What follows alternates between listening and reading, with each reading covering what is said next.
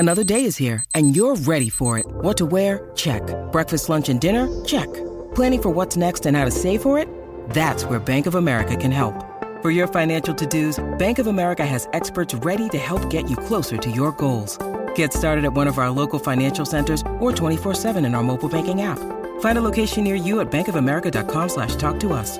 What would you like the power to do? Mobile banking requires downloading the app and is only available for select devices. Message and data rates may apply. Bank of America N.A., member FDIC. Thank you for tuning in to the Black and Gold Hockey Podcast. Please subscribe to our weekly Boston Bruins hockey talk on listening platforms such as Apple Podcasts, Amazon Music, Google Podcasts, iHeartRadio, Stitcher Radio, and Spotify Podcasts. We'd certainly appreciate it if you give our show a 5-star rating along with a written review. You can also subscribe to our official YouTube channel for a video version of our weekly program. If you'd like to support our show financially, please go to our blackandgoldhockey.com website and click on our affiliated Fanatics banner before shopping online. Another way to financially support our weekly program is to become a Patreon member to be eligible for weekly Boston hockey prizes and monthly Boston Bruins hand-signed jersey giveaways. Please go to patreon.com/blackandgoldhockeypodcast and donate just $1 per episode. Many thanks for the continued support and enjoy the show.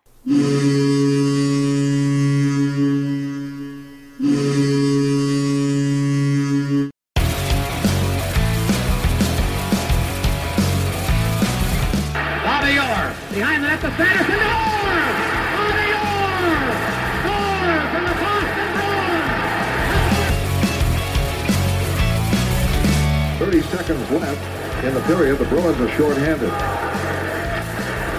Ray Bourque.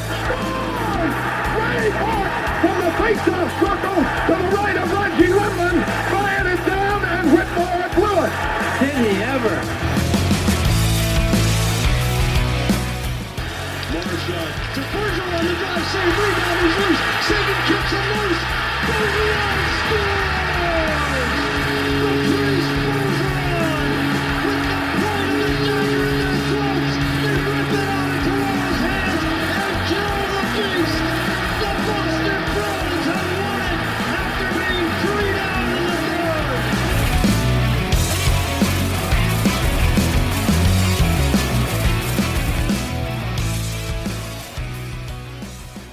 What's up, Bruins fans? Welcome back to the Black and Gold Hockey Podcast. This is episode 291, and it's brought to you by betonline.ag. Please go to betonline.ag and use that code CLNS50. Good morning, good afternoon, and good evening, whenever you are tuning into this hockey podcast on demand. I'm your host, Mark Allred. That is Kevin O'Keefe, and that is Mr. Dom Tiano. How we doing, gentlemen? Doing well. How about you, Dom? Yeah, it's going to be a fun podcast. I'm a little unprepared. I feel like I got ran over by a truck. It was a gorgeous day yesterday on the deck. And we cooked on the deck. Courtney and I hung out and had some mini drinks and a lot of fun. And I feel like I'm on the receiving end. I'm Mike Ryan at the TD Garden against the boards, and Milan Lucic just put me through the glass. That's how I feel today, folks. But we're here. We're going to talk some bees as much as possible, scratch away some topics because there is a little bit to talk about, but we keep the weekly hockey talk going. So real quick, though, Dom looks like he needs to do an ice bucket challenge right now or something. He needs to wake up. Yeah, my grandson wore me out yesterday, and I got the same to look forward to today. So there you go. That's awesome. I love seeing you two together. That's amazing stuff. All right, so why don't we just jump in, talk about some bees talk. Last week, the Boston Bruins announced, and General Manager Don Sweeney announced that the team made the following changes to their hockey operations staff. 8-year veteran Jamie Langenbrunner has been named the assistant general manager, so good for Jamie, and player personnel. Really good for Dennis Bonvie. He's been named director of pro scouting. That's a solid right there. Ryan Nadeau has been named director of amateur scouting. Dean Malcock has been named associate director of amateur scouting. Darren Yopek has been named assistant director of amateur scouting. Good for Brett Harkins. He's been named the head college scout, taking over for Scott Fitzgerald. Parker McKay has been named amateur and college scout. John McLean, Tom Ford, and David Breen have been named skating and skills consultants. Dustin Stuck has been named the head athletic trainer. Joe Robinson has been named head physical therapist. Scott Waugh has been named manager of player rehabilitation. Chris Porter has been named assistant physical therapist. Seth Greenberg and Natalie Johnson have been named massage therapists. Always need a good massage and a happy ending afterwards. Seth Reimer has been named data engineer. Dan, I can't say his last name, is named developer. Bree Singh has been named general manager of team operations, and Lauren Mercer has been named manager of team services and hockey administration. So a lot of things going on in the Boston Bruins organization as they gear up for the 22-23 regular season.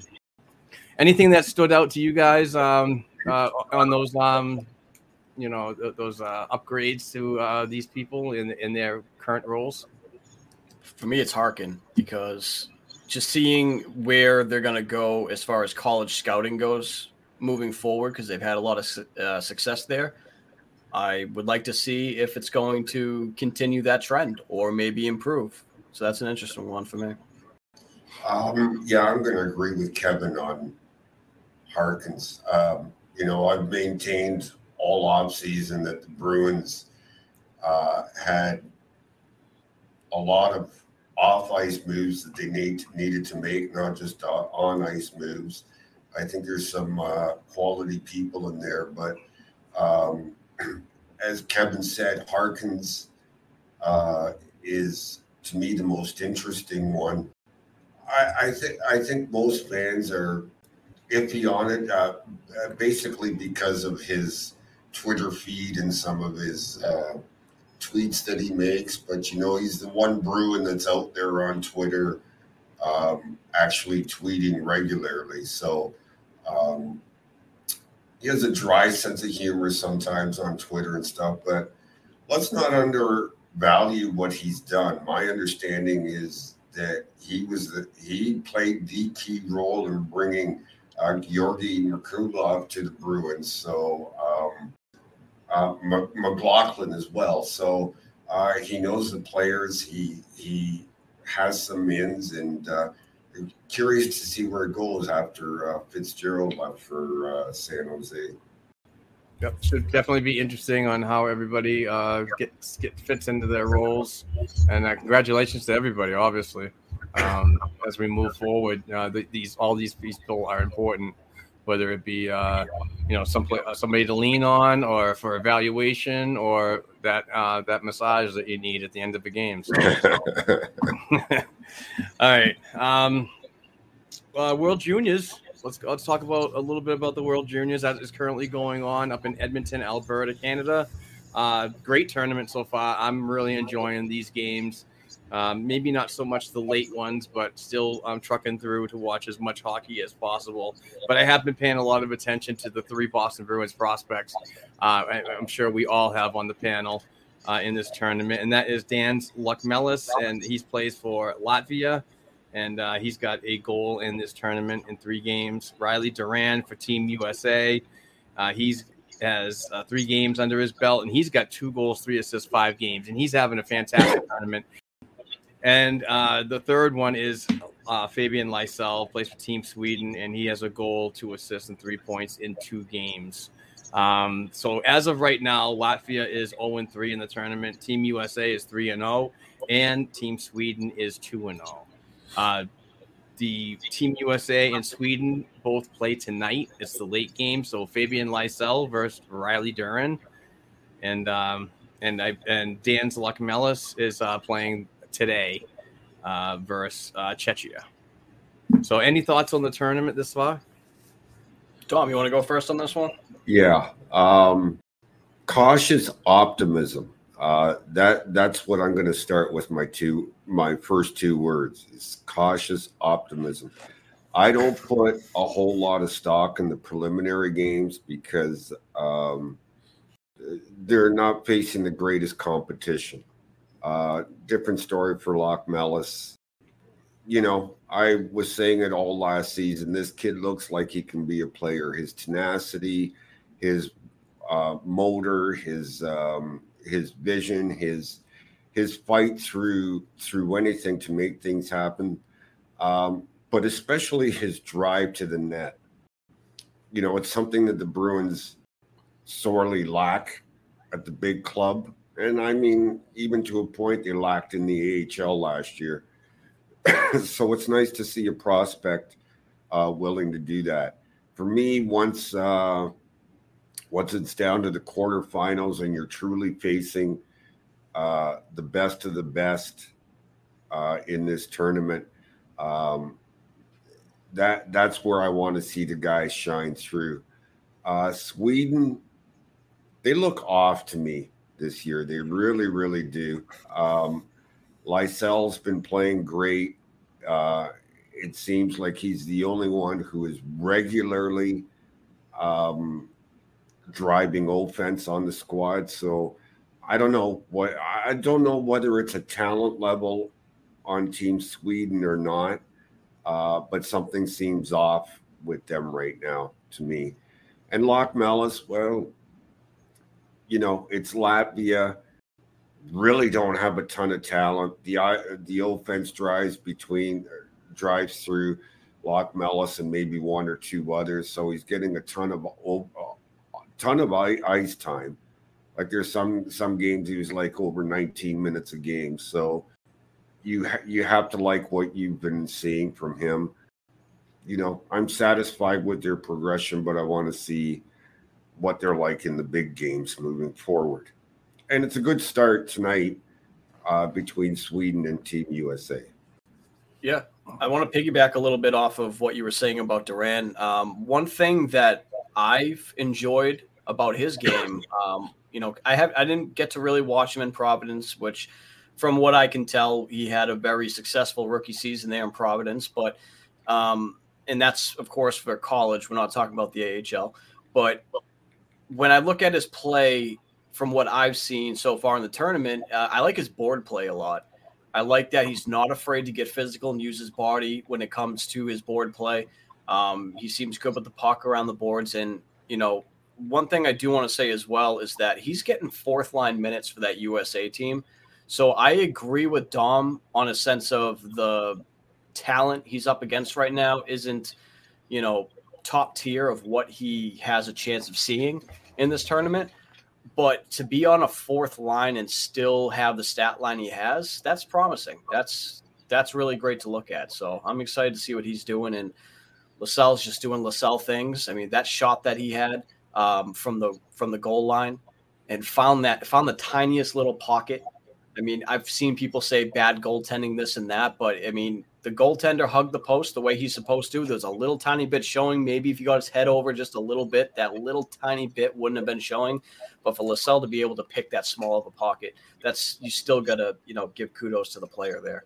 And then I haven't been able to see much of Dan's Locke Mellis, unfortunately, but I trust Dom and what he is saying. So I'm just going to, you know, listen to the guru on that one. So that's what I have to say. I'm going to touch on Locke Mellis a little bit. He does have a goal, and it was a pretty decent goal off of a rebound and so on. But so his net front is pretty decent from what I saw in this tournament so far.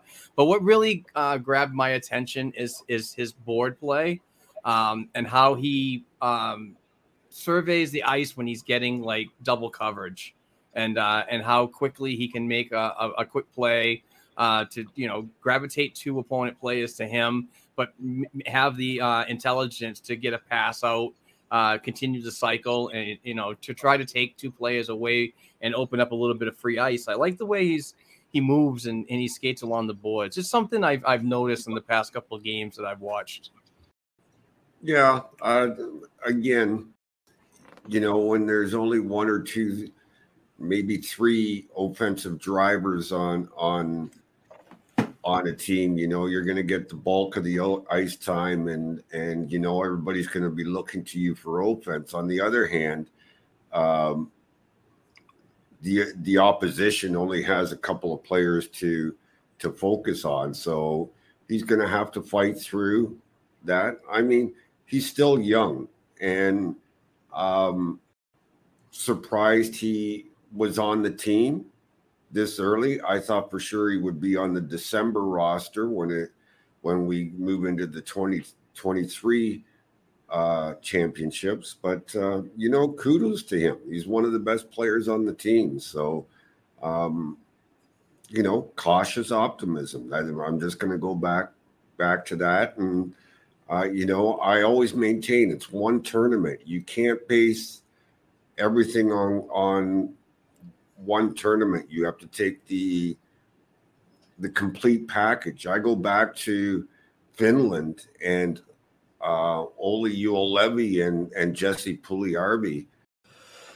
Everybody was raw because of their World Junior Championship showing, and they went where they did in the draft, basically based on that. But Olli Juolevi played less than a dozen NHL games, and we all know about Jesse Puljujärvi.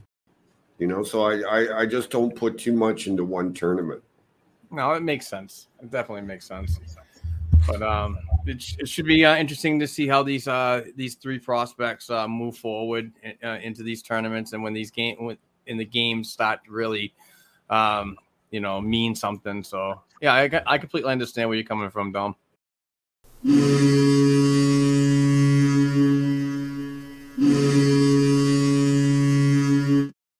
Hello, Bruins fans. This is Bruce from Boston Sports and Music Memorabilia with our Black and Gold Memorabilia Moment of the Week. Next Sunday, August 21st, we are hosting a signing with 1980 Olympic hockey gold medalist Ken Morrow.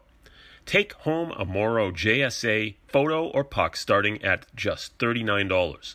A Miracle on Ice puck for just $44, or a Morrow JSA authenticated jersey with inscription for $99. Please join us Sunday, August 21st at the Cardboard Promotion Show at Dedham, and we will have a table set up from 8:30 to 2:30. On August 25th, we are hosting the return of 1980 Olympic hockey gold medalist and former Bruin Dave Silk. We are accepting send-ins, $29 for flats and pucks, $39 for premium, or pre-order pucks starting at just $39, or JSA authenticated jerseys for $99. To learn more about our dozens of hand-signed Bruins pieces and your chance to win free memorabilia each week, check us out at our Facebook page, Boston Sports and Music Memorabilia, or email us directly at bostonsportsandmusic@gmail.com. And be sure to tune in each week right here to the Black and Gold Hockey Podcast. Let's go!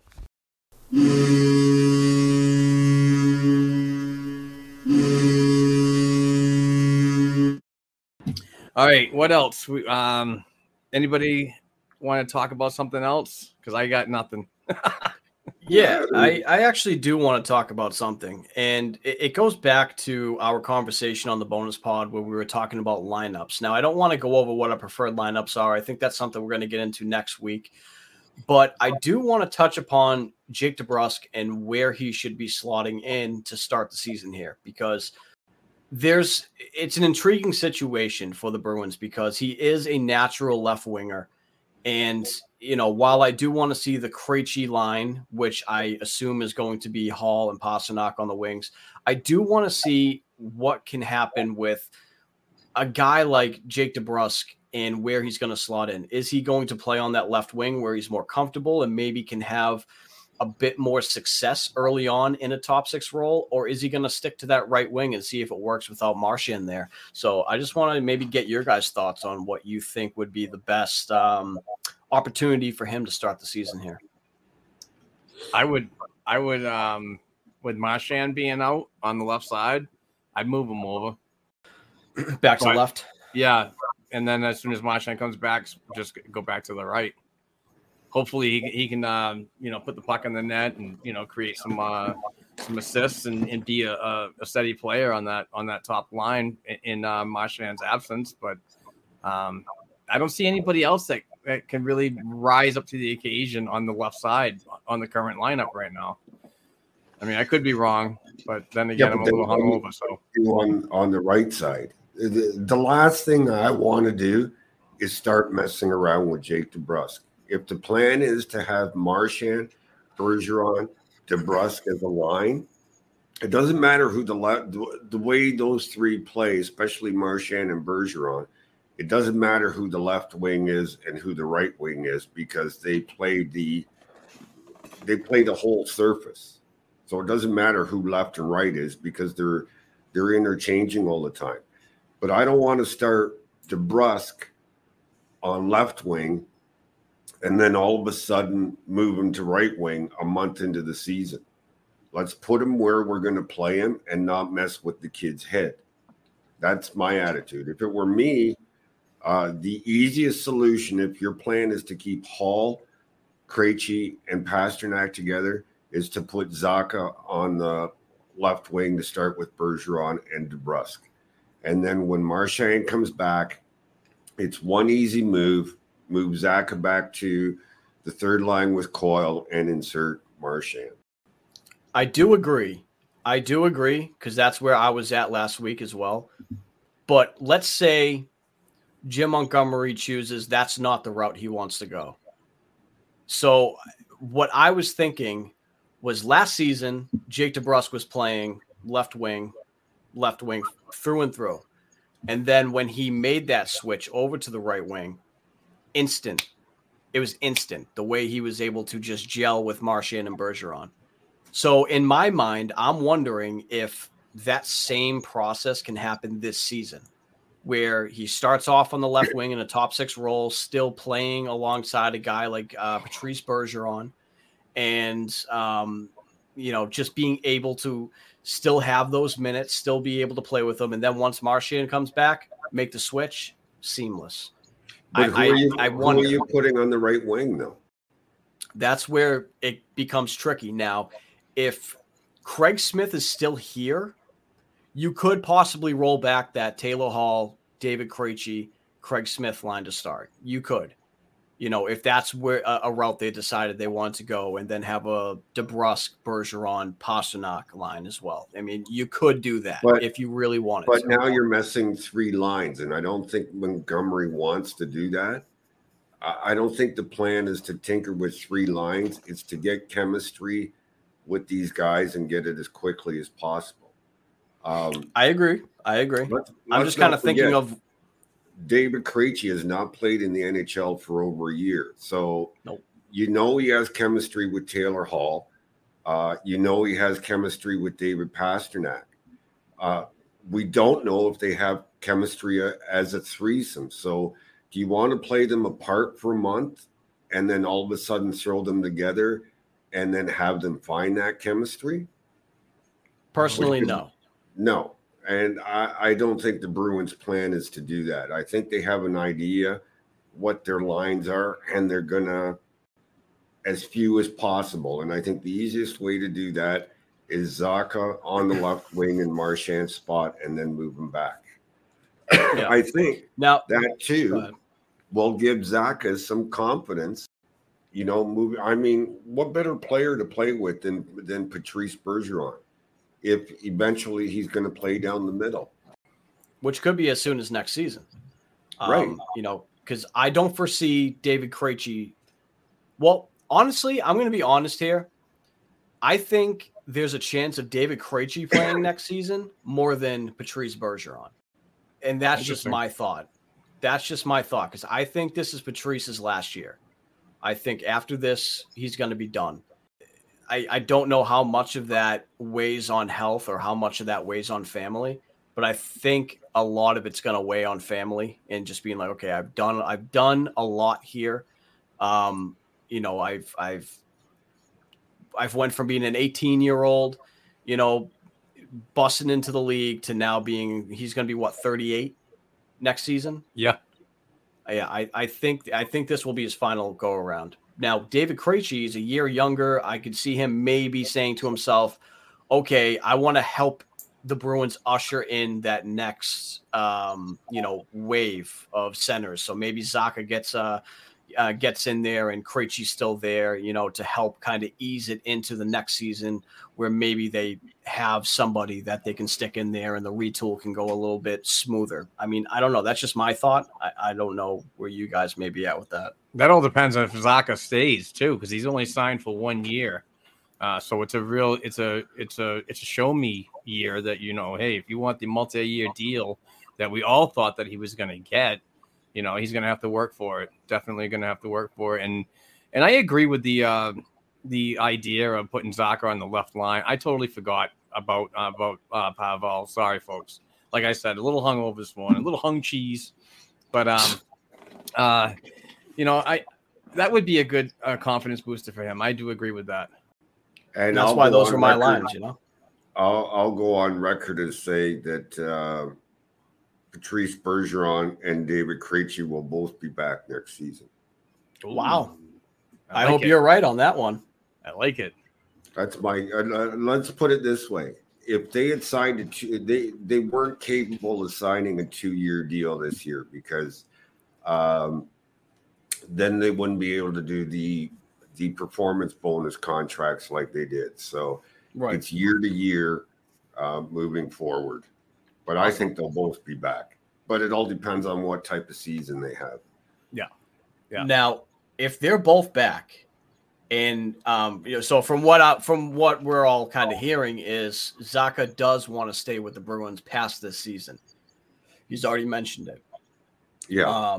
Now, if that were to happen, and you have both Patrice Bergeron and David Krejci back, do you possibly look at moving a guy like Charlie Coyle and allowing Pavel Zacha to get that center spot on the third line? I would. Yeah. I agree 100%.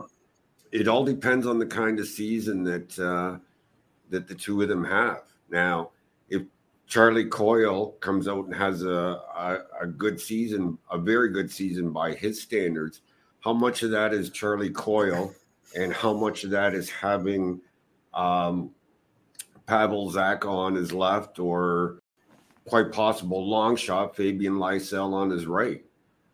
Like you have to determine how much is it the player's own doing and how much is it because of the players he's been put with. Yep. It's like, Marcus Johansson. Coyle had his best time playing with Marcus Johansson. The idea of a Zacha, Coyle, Lysell line makes me a little bit warm and fuzzy inside. Yeah, just a little bit. That sounds very enticing. I mean, when you have a guy like Lysell who can shoot the way he can, even though he is kind of a pass-first guy who looks to be more of a playmaker, he still has a really nice shot. And you have a guy like Pavel Zacha who also is that type of player where he can shoot very well, but he's more of that guy who wants to make the pass. But then you have Coyle, the guy in the middle, who's going to be the one who's keeping that control of the puck in the offensive zone. The idea of that line makes a lot of sense. It could pay a lot of dividends for every player involved. That'd be interesting. And like Dom said, that's kind of a long shot, of course, because, we don't know exactly what's going to happen with a guy like Lysell coming into this season. We do know he will start in Providence. Obviously, if he comes out and has like the craziest camp ever, you never know. I'm never going to say never, but I definitely foresee him playing in Providence. And but injuries happen. If an injury happens and he gets brought up and he just looks so good that you can't send him down, shit, you got something good there. Yeah, absolutely. I'm all for like giving a player a full year in Providence. It's just kind of my rule, my personal kind of rule. I really like to see them learn that way. I know that it's been done in the past that they come out of juniors and go in and come out of college and go in, but with just by the way the roster is constructed and so on, and it remains to be seen how Jim Montgomery is going to actually orchestrate that roster. But if he makes it, all the best for him. It'll be a great moment for the kid. And but I also don't want to rush. I don't want to rush prospects, and and then because then you get narratives from the fans that are like, we need to get every prospect in the NHL as soon as possible, and blah blah blah blah blah, and it just gets to be a real mess online, believe it or not. Although, Mark, I can see, sticking with what you just said, I can see a David Pastrnak path where he starts in the A, goes to the World Juniors in December, and then comes back to the big club. Let's remember, he can play 9 games without burning a year off his entry-level contract. Right. So, like Pastrnak, come back after the World Juniors and prove that he belongs and stays with the big club. Yeah, he's gonna have to have a real big prospects challenge and a rookie camp and NHL training camp to show that he belongs and he wants to fight for that spot. But on the flip side of that coin, those players on the right side that are veterans and have been around the team for a long time are going to have competition. This kid's going to want to earn a spot, and those guys don't want to lose a spot. So it's good, healthy internal competition for that roster. Now, I have a quick question for the both of you. Can Fabian Lysell play the left side as well? I don't know. I saw him listed as a left wing in some places. He has in junior, but I wouldn't say it was a whole hell of a lot. It's like, I seen a shift here and a shift there, but I can't recall where he started and played a game entirely on the left side. Yeah. Yeah, because I look at the Bruins' depth when it comes to where the organization is going in the future. You have Taylor Hall, who is, I believe, still 30. Did he turn 31? Or is he still 30? No, still 30. Yeah. Still 30. So he's 30. Marchand, 34. And who do they have in the pipeline, for left wing, other than Jake DeBrusk there, who's currently looks like playing right wing. So what do they got? I mean, they have guys that can play multiple positions. So we talked to Matthew Poitras last week, who can play all 3 positions, although he's a natural center and probably better on the right side than the left side. But a guy like Brett Harrison, again, can play center or left wing. He's played a lot of left wing. He's even played some right wing, and even the point on the power play. So they have these multiple positional players that can play either center or the wing. So are they elite level? No. But, they're some of the Bruins' top prospects. Now, if Lysell could possibly make that switch to left wing, though, the Bruins would be in a good position of having a stud left winger, and then they also have David Pastrnak also on the right side being the stud right winger. I just imagine a line in the future of maybe Lysell, maybe if Zacha gets it together at center, Zacha and Pastrnak, or maybe even Merkulov in the middle of them.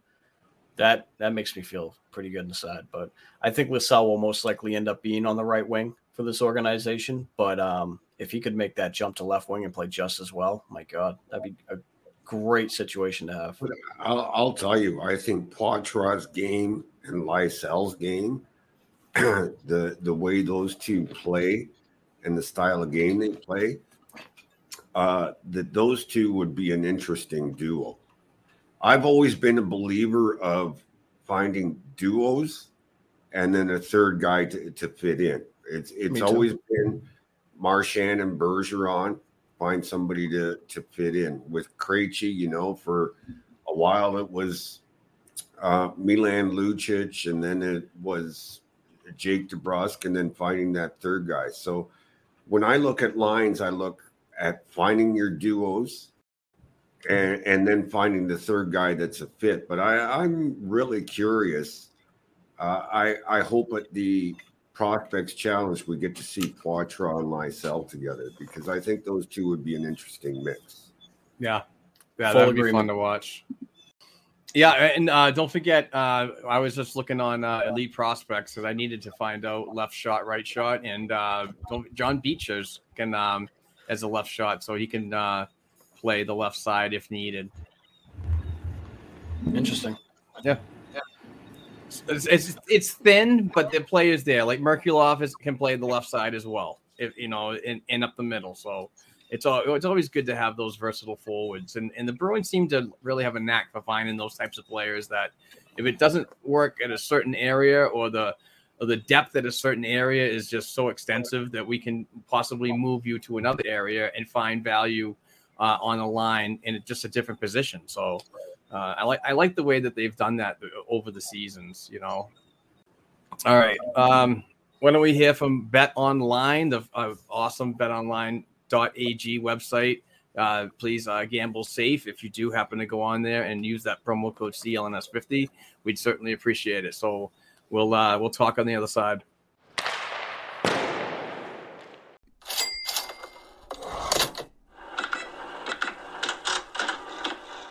BetOnline.ag is the fastest and easiest way to wager on all your favorite sports, contests, and events with first-to-market odds and lines. Find reviews and news of every league, including Major League Baseball, NFL, NBA, NHL, combat sports, esports, and even golf. BetOnline.ag continues to be the top online resource for all your sports information from live in-game betting, props, and futures. Head to the betonline.ag website today or use your mobile device to join and make your first sports bet.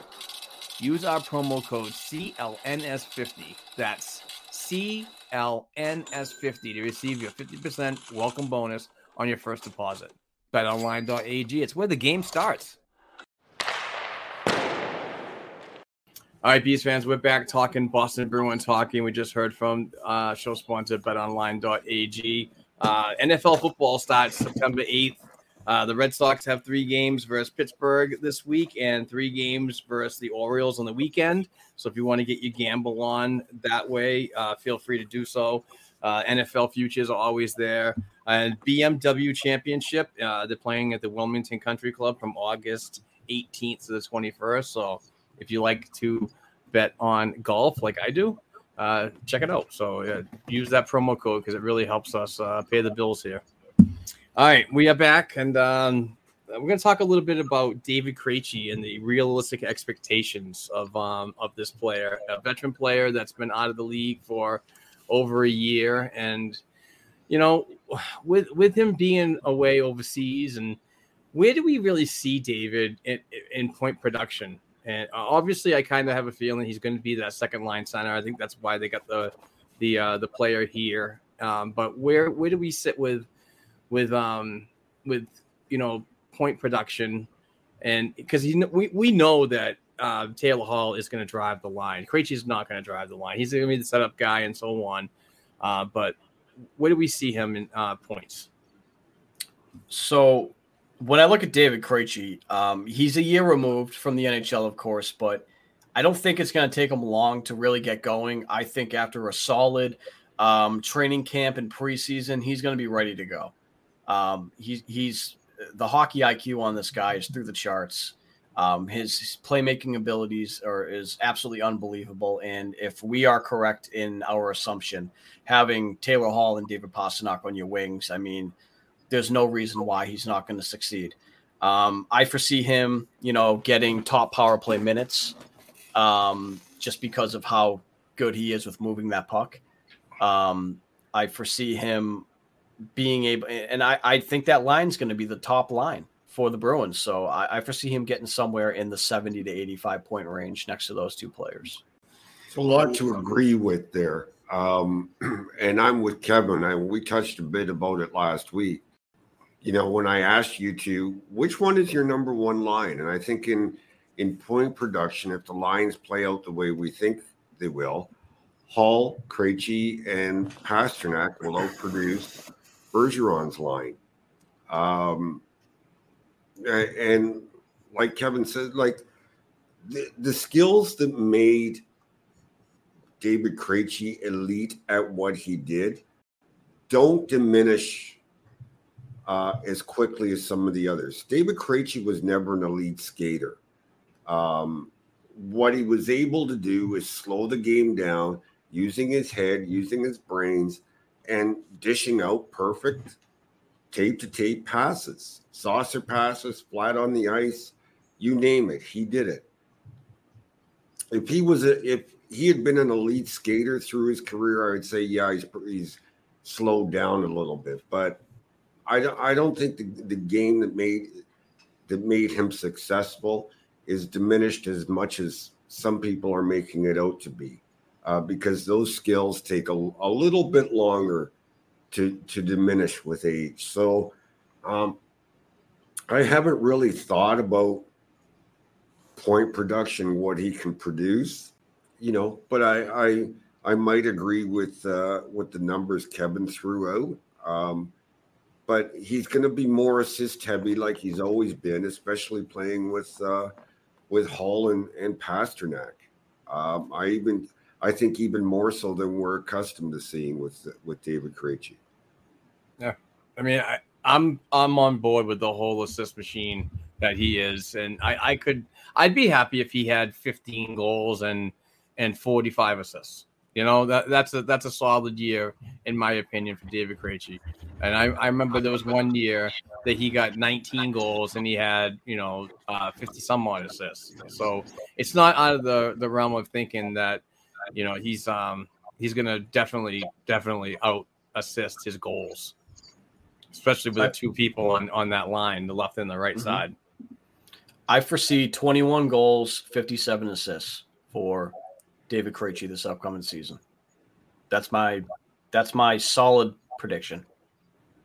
Nice. And that's a lot more than anybody could have expected, right? Sure. The other thing I see with those two is, like Pasternak has his moments, but with Hall and Krejci, you got two guys that are beasts on zone entry. Pasternak sometimes tries to take on too many at once, and it causes problems for him. But you know what? He doesn't have to be the zone entry guy on that line now. Leave it to Hall and leave it to Krejci to gain the zone, and you find that open ice because those two are going to get you the puck. Yeah. I mean, his assist numbers could be even better than what I'm saying, because I foresee Taylor Hall scoring 30 this season, playing with those two.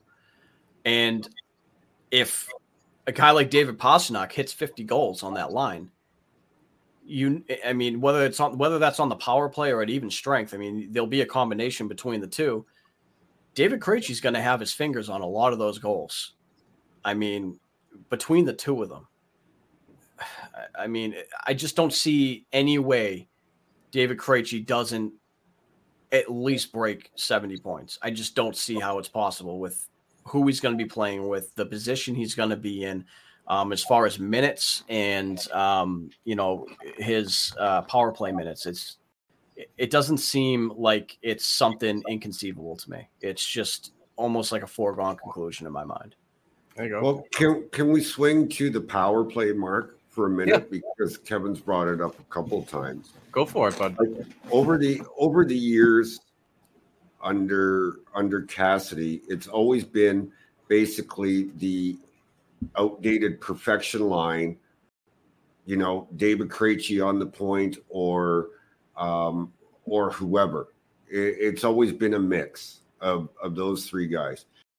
Now, when Marchand's healthy, you got two lines that are capable of offense. So do you keep the lines together and even up the power play at, let's say, a minute apiece instead of trying to keep the perfection line out there for a minute 30 and the second unit only getting 30 seconds? Like, how would you guys handle that? Do you want to start, Mark? Yeah, I'll go. I like the idea of splitting that up. So one group can go out while the other can rest on the power play. That's not a bad idea.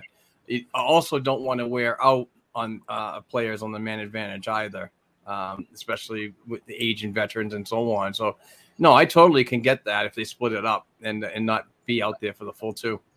My first power play unit is going to be Taylor Hall, David Krejci, David Pastrnak, Charlie McAvoy, and this is when everyone's healthy, of course. Charlie McAvoy and Pavel Zacha.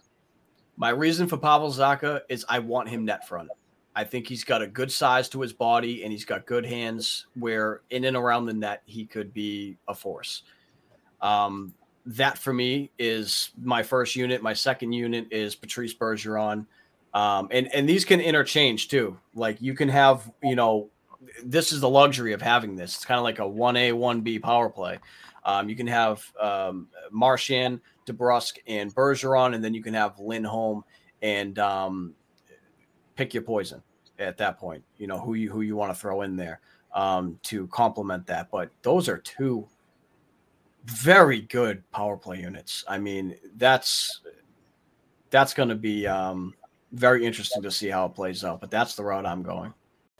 We saw Cassidy last year use two defensemen on the second half of the power play, so that they're not caught with only one defenseman out there when the PP expires. And knowing John Gruden, who will be working with the power play, he has tended to do the same thing. So if McAvoy's your number one power play defenseman, who do you have on the second unit? If Jack Ashan makes it in there and is proves to be a good viable force, I'm doing a Lindholm and Ashan. What, even when everybody's healthy, how are you getting Ashan into the lineup? That's just the thing. I mean, like we talked about last week, if Ashan is proving to be everything you want him to be, but if that's not the route it goes, go Grzelcyk and Lindholm. Yeah, I was gonna say Lindholm's gonna get in there as well. He's just he's good mobile. I think he can play well on the power play. You guys aren't full on board with like a full power play of forwards, right? We've seen so many teams do it in the past and currently, but I was just curious on your thought. Not when you have an elite defenseman. Not when you have an elite defenseman back there. No. Right.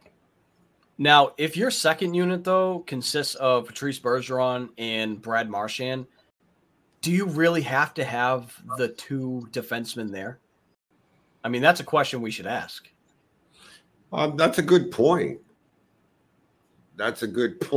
So who's your fourth forward then?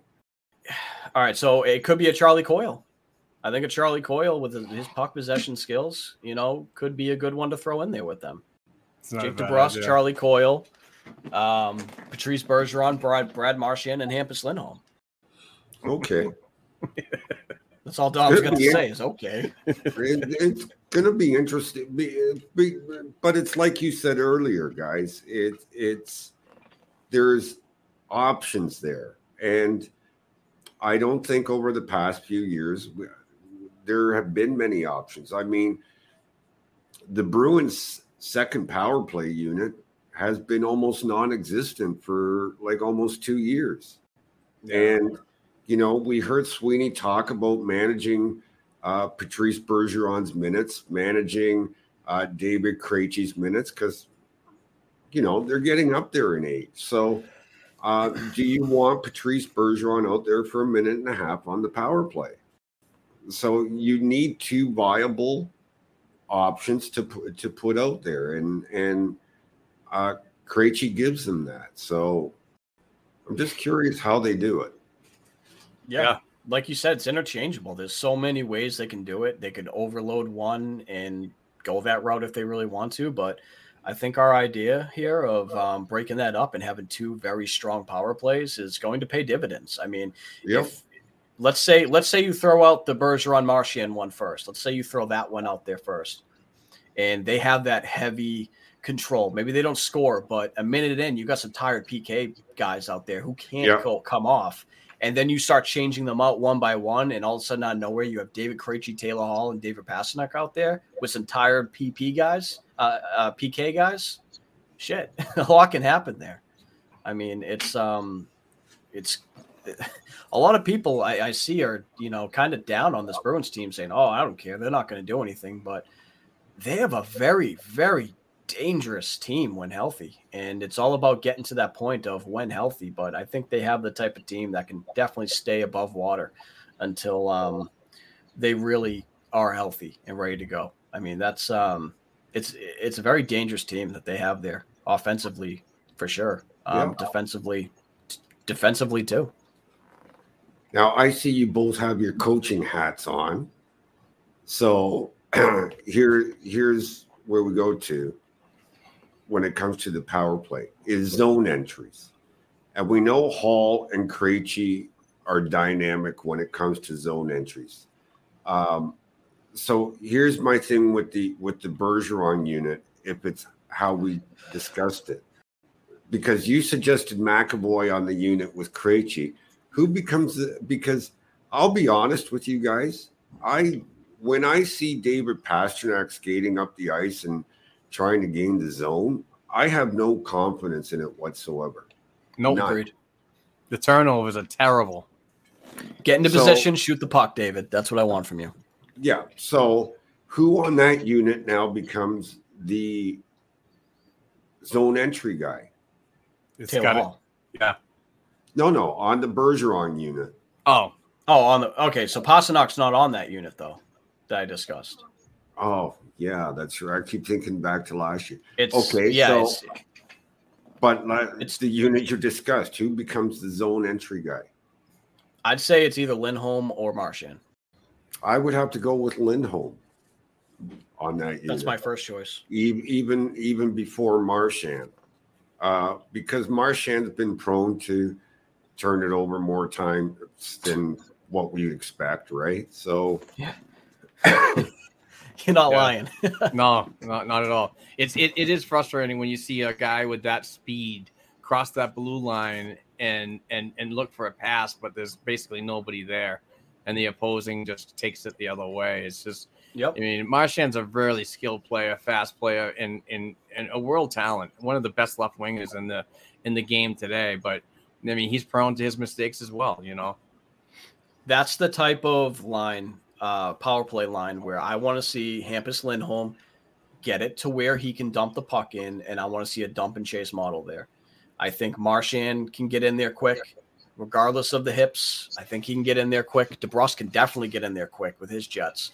And Patrice Bergeron can get right into that bumper, which will allow Lindholm and, Coyle to get in there as well. Now, where they match up, I have no idea. Do they stick Coyle on, a wing there, or how do they do it? Because I don't foresee it being Coyle Lindholm on the blue line there. I think it would be I think Coyle would have to become your net front. No, I think so. Yeah. So if Coyle's your net front, DeBrusk is playing the right side. And you want a left shot at the side of the net. Yeah, I think I put Marchand on that point with Lindholm though on that left side. I mean, sorry, he would have to be on the right side because Lindholm. Shit, does this work? No, it does because Marchand likes to work the half wall on the right side, right? So from the right point, he can easily move to the half wall, just like Pastrnak, like the left point. With McAvoy, so he can get to his shooting position on the left faceoff circle.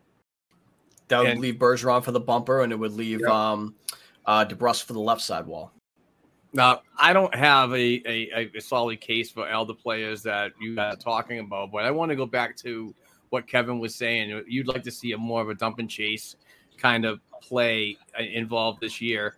My thing about the dump and chase is you have to put players together that are good puck retrievals. Because I thought that last year and even the year before that, the puck retrievals were pretty bad, in my opinion. Getting the puck in deep and so on is all good. But if you're just basically handing it to the other player and the opposition and they're transitioning out quickly, that's a wasted play, wasted energy, and a wasted line, in my opinion. So if you can't get it in there and dump it in and at least make a better effort to possess the puck in the offensive zone, then what's the point? Well, I think Kevin was just alluding to the Bergeron power play unit, and I think he nailed it that Marchand and DeBrusk are both very good at getting in there for puck retrieval. I don't think I could be wrong, but I don't think he was suggesting on 5-on-5 play. Okay. No, you're right. I wasn't. I was just suggesting that one power play unit because we were trying to figure out like who's gonna be able to get the zone entries there.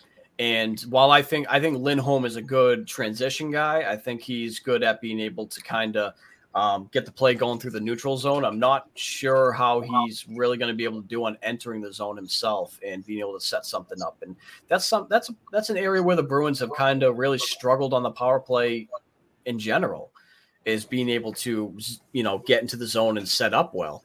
So I see a line like that, the dump and chase mentality being kind of perfect, maybe catch him off guard here and there with a Marchand zone entry because he doesn't always cough up the puck, which is good, but the amount that he does is scary as shit. So for that one, it works, but for a line with David Pastrnak and David Krejci and Taylor Hall being the forefront of that power play unit, I foresee Taylor Hall was very responsible with the puck, being able to do very well transitioning the puck from the neutral zone into the offensive zone and allowing things to really set up. So that's just where I'm at on that. But as far as overall 5-on-5 play, that's interesting. I mean, that's something to talk about too. How do they look at their transition and how they're going to be able to get into that zone and set up, because they do cough up the puck a lot at the blue line, and that's pretty scary. Where are we going now, guys? Should we just call it a day? I gotta say something about Locke Mellis there because when we started talking power play, it just popped into my head. First game in the World Junior Championships where 2-on-1 came down on him, and this is an 18-year-old kid. Okay, he's the lone man back. He's a forward. And played the 2-on-1 perfectly. They still scored on him, but it's not for the lack of effort and the fact that he played it perfectly. So I forgot to mention that earlier, but when Kevin started talking power play, I thought that play came immediately to my mind. Yeah, and I wanted to go back just a little bit, talk about Fabian Lysell. There seems to be some confusion going on. Elite Prospects has him listed as possibly going back to the WHL, and I don't know if that's completely true. So, Dom, I want to show you this that I screenshotted, and they actually have him for 22-23 listed there. So is this just because he's eligible to go back there as of right now in the off season and not he's eligible to go back, and he's still technically a Vancouver Giant until the Bruins recall him either to Providence or to Boston. Okay. Now, that said, I know he's not going back because the Giants made some moves, and they would have to clear an import spot to get Lysell back in Vancouver. So, I mean, they just filled his spot with, I forget who now. He just got drafted this year into the NHL.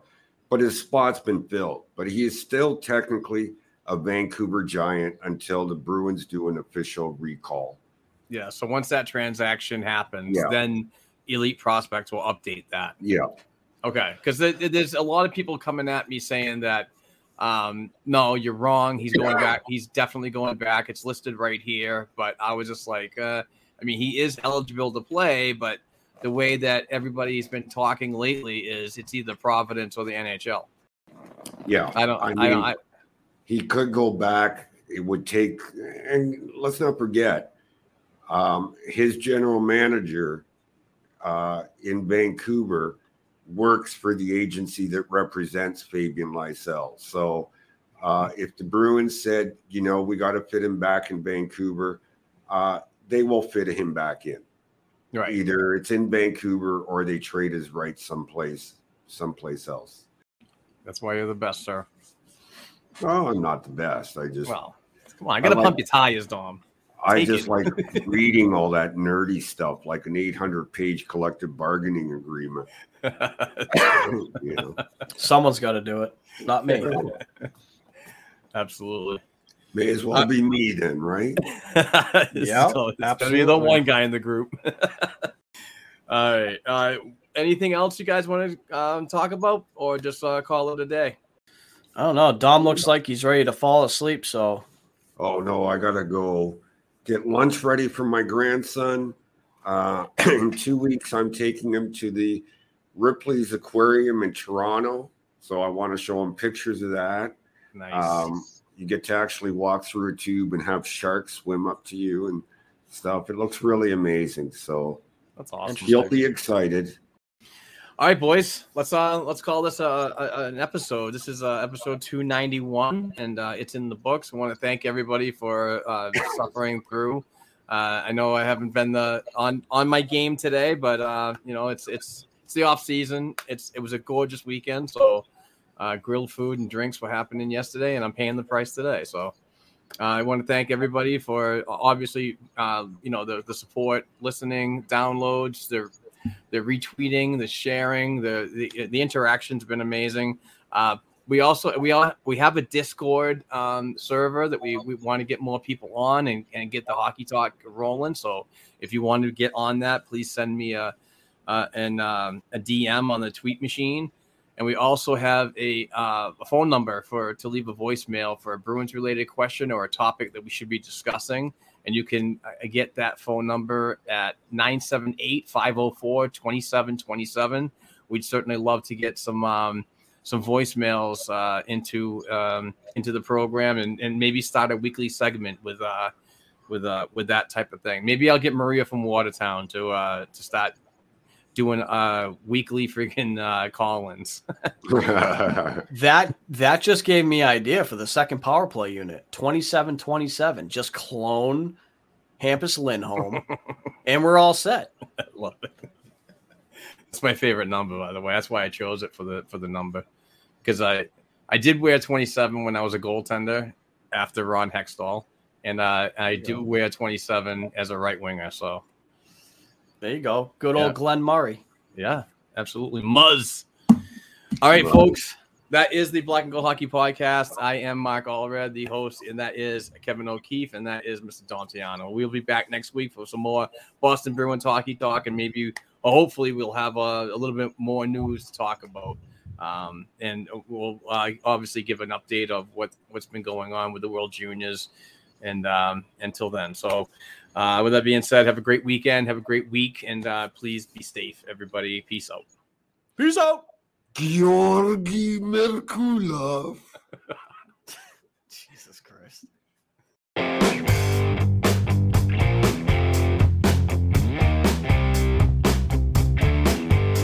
Thanks again for tuning in and supporting this week's episode of the Black and Gold Hockey Podcast. Please give the show a 5-star rating and write a review on listening platforms such as Apple Podcasts and Spotify Podcasts.